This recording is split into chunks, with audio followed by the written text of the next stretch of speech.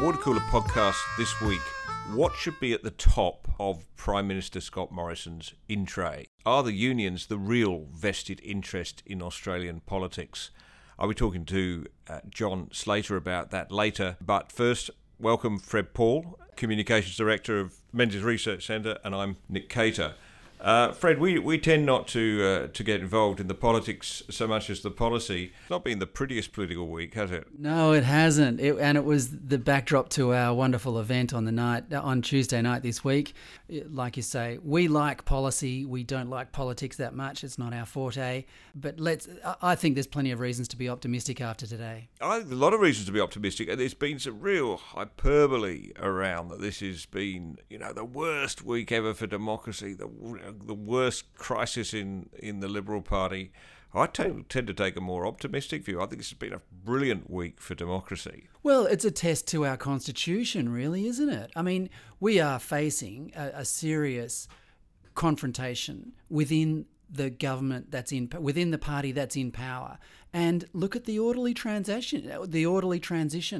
Malcolm Turnbull left quite happily this afternoon. I don't know about happily, but he did leave. He had a smile on his face. Look, we did it without a civil war, didn't exactly. we? I mean, which yes. is not possible in a lot of countries in the world, and it was a relatively swift transition in the scheme of things.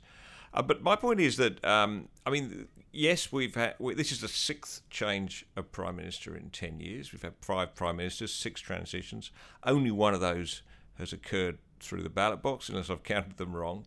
And people say, well, that's not democratic. I think it's very democratic because, what at heart, many reasons, of course, why MPs decided to change their leader, but at heart is the fact that he was not doing well at the polls. How many successive news polls, I've lost count. And so MPs start to worry about their seats and they think, I want to keep my job. And on the one hand, that's obviously there's a lot of selfish motivation in that, a lot of personal self-interest. But on the other hand, they are trying desperately to keep up with the people. If the people don't like what's going on, they've got to make changes. What do you think would have happened, Nick, today if the referendum in 1999 had gone ahead for a republic? What might have happened today? It could have been quite a different outcome. Look, that's the problem at the heart of it with changing to a republic. It's a fundamental change to our constitution, shifting away from a constitutional monarchy. And possibly ending up with a much more activist, much more involved president. So, well, if we'd had a president with a popular mandate, the Australians are today extremely annoyed with their government, and if there was a president with a popular mandate, he might have sacked the government. We might be facing an election in the next 3 weeks. I mean, if the president had been appointed by the previous Labor administration, he would have taken the opportunity to get rid of the government and install a Labor government in 3 or 4 weeks' time. Yeah, indeed. So 4 cheers for democracy, I think, today. Yes, and 4 for cheers Australia. for the Australian Constitution. Australia does things so very well. But look, I think the new Prime Minister has to reset policy. There has to be a resetting policy. What should he do? In my view, we don't need basically a radical review of the settings. I think on most policies we've got it. The Liberal Party have got it about right. I think the changes have got to come in emphasis and in recognising community concerns. So we could go through them one by one. Energy policy, clearly we've got to recognise that we shouldn't be meeting our Paris commitments top of the agenda. It should come a very distant third, and I mean a very distant third, to domestic concerns about price and reliability. And as we discussed in our report, you cannot do all three. Can we get started on building another coal-fired power station somewhere in the nation? What do you think? Yeah, well, there's definitely scope for the government underwriting a loan. I wouldn't want to see the government building one, but if a private sector company wants to put its money there, then the government needs to give them confidence they'll get a return. Then sure, we can look at that. We could look at particular gas investment in gas. The other debate I think we've got to start off now is nuclear. And I think a lot of the objections to nuclear on safety grounds have gone because people realise that the new technology is very much more safe and low key, and we also know how reliable it is. At the risk of them sounding like the canaries in this particular uranium mine, I think the best proposal would be to do it in Western Australia. They have their own independent power network over there, energy network over there. and they've got uranium over there, and it would be a pretty good case study, I think. I think so. Look, and the thing is, it's going to take a good 10 years to get nuclear in place. But if you go back 10 years ago, the Rudd government was just introducing the renewable energy targets, which have been, much of the cause of our woes. That's introduced all these problems we have with unreliable power. If instead they'd chosen at that point to go the nuclear route, we would probably now have considerably cheaper energy. There would have been considerably less, if any, government subsidies in it. Most of the investment would have come from the private sector, and we'd have a long-term energy future ahead of us. Now, we didn't do those things. We didn't take those smart decisions 10 years ago, but why not take them now? Yeah, wouldn't it be nice to be saying in 10 years' time, aren't we glad we made that decision back then? Yeah, indeed. So next, immigration? Immigration, well, clearly this is an area of great concern in the public. I don't think it's immigration as such. I just think it's the perception of the size of immigration and its consequences with, congestion and, dare I say, crime. There's a linking of crime with immigration, which is definitely unfair on almost every migrant who comes here. But there are clearly problems in Melbourne with specific ethnic groups. I would like a leader to stand up and say categorically that it is not racist to question our immigration policy, because that's the knee-jerk reaction from the left, that anyone who thinks that we need to limit immigration is racist. And we need leadership in this country to stand up and say that is rubbish. We have a right to decide, as John Howard said, who comes here and in the circumstances under which they come. And it's not a racist thing. We just want our society to build better. As someone, I think it was Douglas Murray said, you don't save people by wrecking your own culture. You've got to be careful here, Fred, because you are talking to a migrant. But I'm the son of one myself. But look, I'm a migrant who loves this country because I've had the chance to get on and do things and have a very enjoyable, very constructive, I hope, career and bring a family up. And that's great. But that's what almost every migrant does. I think what we've got to do is focus on the quality of our migrants.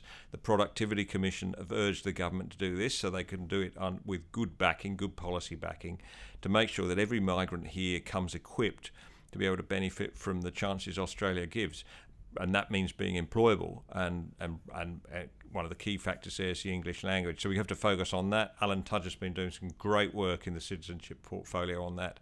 And I think I'd like to see the new Prime Minister give him carte blanche to actually start running those issues in the public square as part of government policy. There's a lot they can do. Numbers is something people are urging them to look at.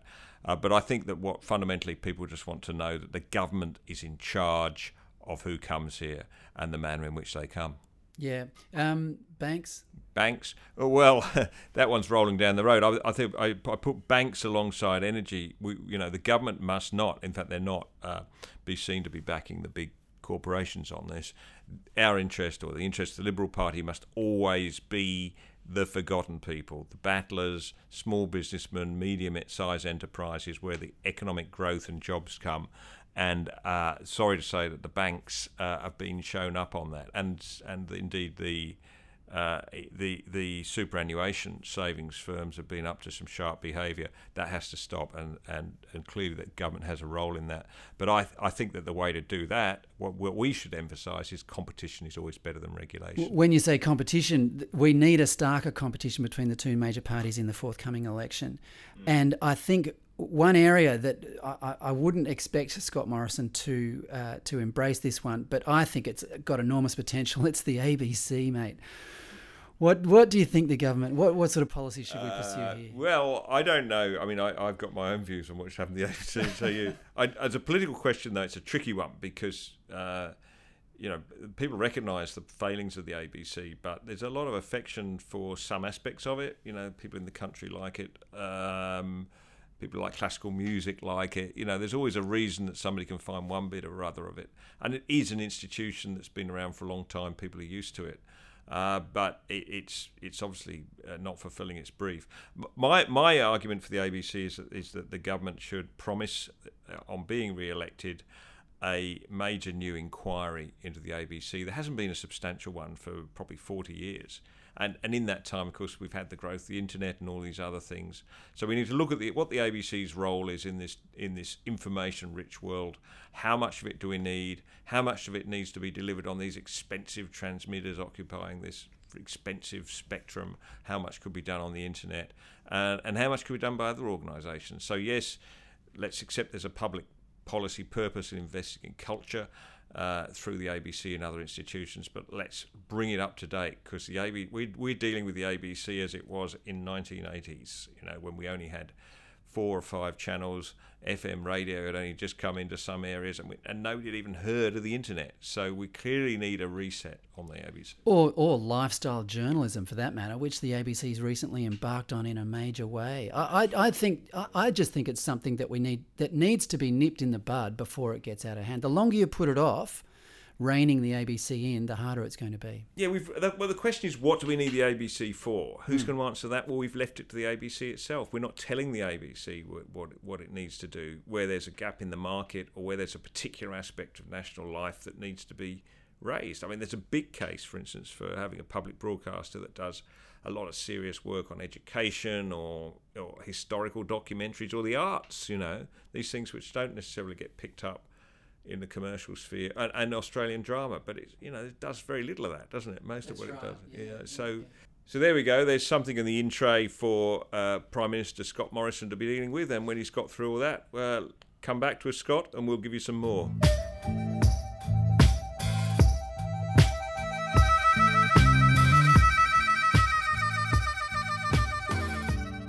With me today on the Water Cooler podcast is John Slater, Research Associate at Menzies Research Centre.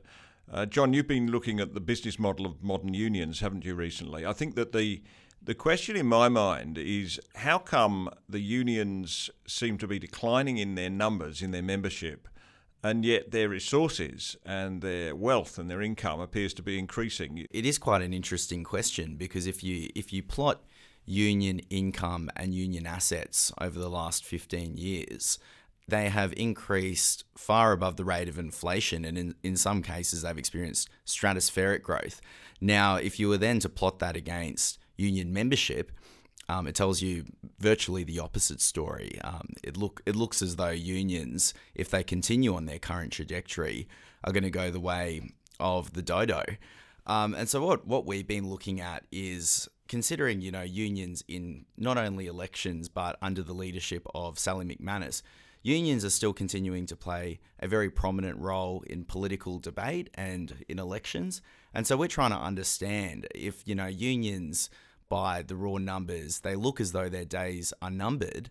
How is this business model sustaining itself? And what we found is, due to quite large policy changes to the workplace relations system in the early 1990s, notably enterprise bargaining, so the move from compulsory arbitration to collective bargaining, and that was a Paul Keating reform, and second to that, compulsory superannuation.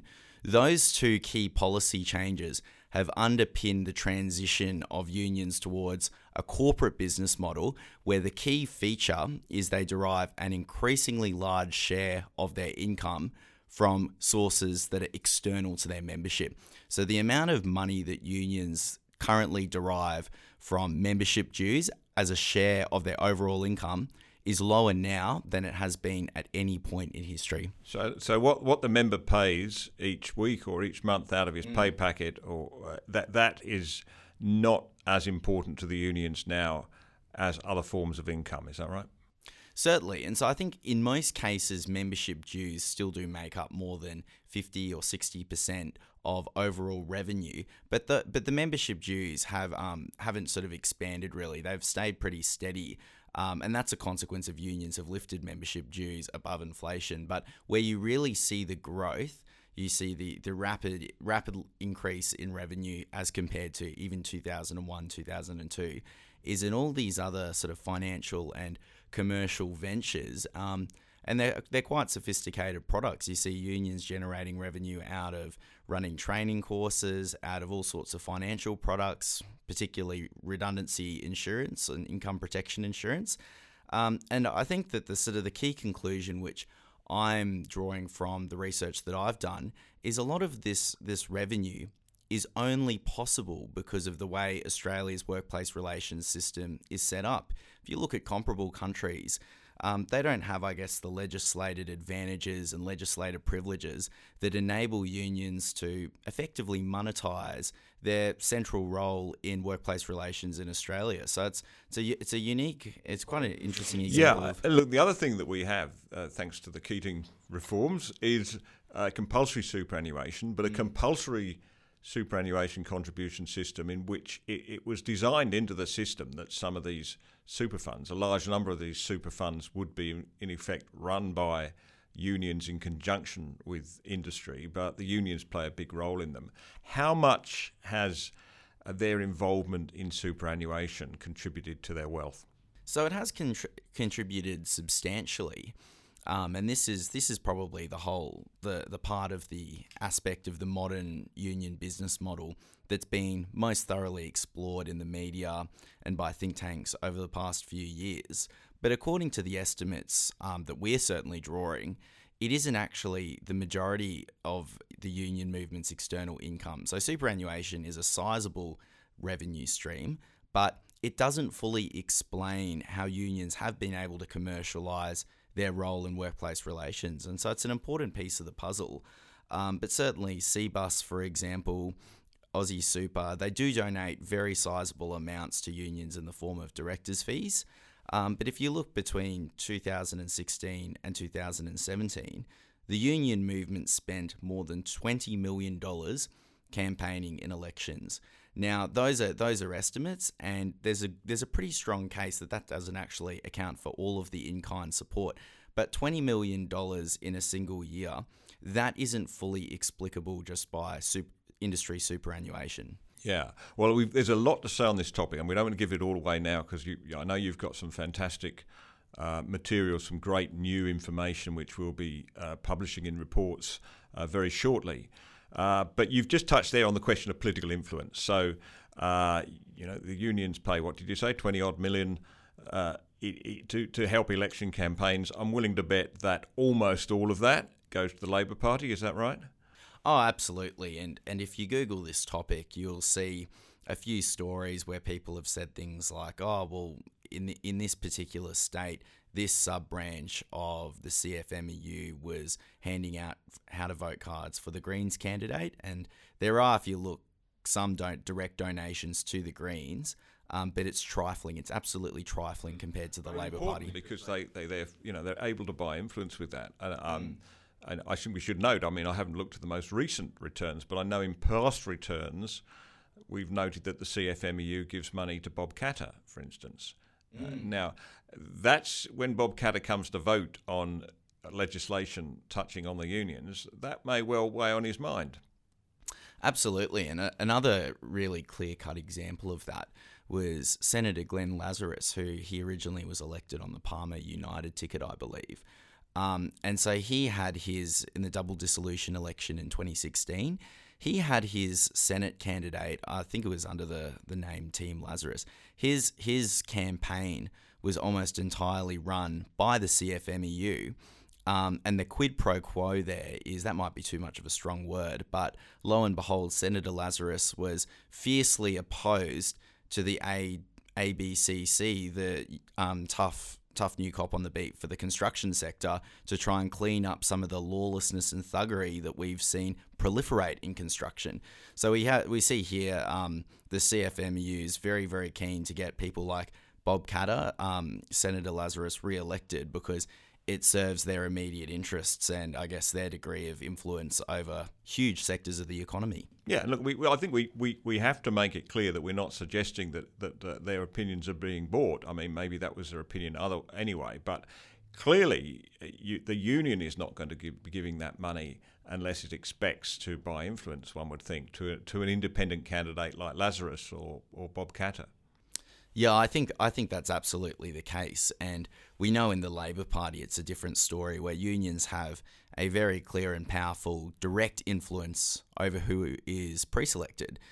So there you can see a very clear example of institutionalized clout. But it is important to note, like you say, that clout is actually in fact larger when you look at their overall web of involvement in politics. Yeah, so here's another puzzle. We've already had one puzzle. That's why the unions are so rich when their membership has declined. The second puzzle is this: why, when we hear about vested interests on the media, on the ABC, people talk about sugar interests. That there was some suggestion that our report, for instance, which came out against sugar tax, may have been because we were financed by the sugar companies or by Coca-Cola. Well, that's just nonsense. I mean, you can look at our declaration and discover that's not true. And more recently, a lot of people have been getting into the IPA, which has taken a particular stance on the issue of climate change, and people are saying, oh, that's because Gina Rinehart gives them money. That's a vested interest. But, I'm not going to comment on those cases, except to say if you're looking for a vested interest, if you're looking for a clear case of an institution that gives money directly to politicians and political partners and wants a direct result, which is, favourable treatment of anything relating to the unions, or anything related to their interest, there is no clearer vested interest, in my view, than the unions. And yet we never hear them described as that, do we? Why don't we talk about unions as a vested interest? Well, I think this is something that I've considered in my research, and one of the things that I make quite explicit at the outset is, apart from the raw findings, we want to challenge the public perceptions around trade unions. And according to my research, those public perceptions are at least 3 decades out of date. And we still have this quite, I guess, almost romanticised conception of trade unions as a humble workers' collective. And they kind of, it's almost as though they have a de facto claim to the greater good. But when you really dig into the detail and you particularly look at the financial side of things, it's quite clear that trade unions have their own independent interests that does not always coincide with the workforce at large. In fact, it's a distinct interest, and it doesn't mean that the trade union movement has an unqualified universal right to talk on behalf of workers at large. In fact, they're their own entity, and they're a political entity as well as an industrial entity. And I think we do need to acknowledge that they aren't just a mouthpiece for the greater good, as some people would like us to believe. Well, thank you, John. We'll be talking to you a lot, I think, in coming weeks. We've got some major pieces of research coming out, not just on the trade unions, but on the telecommunications sector. We've got some very interesting stuff to talk about there. But it only remains me to thank you for your contribution, and we'll talk to you again soon. Perfect. Thanks very much, Nick.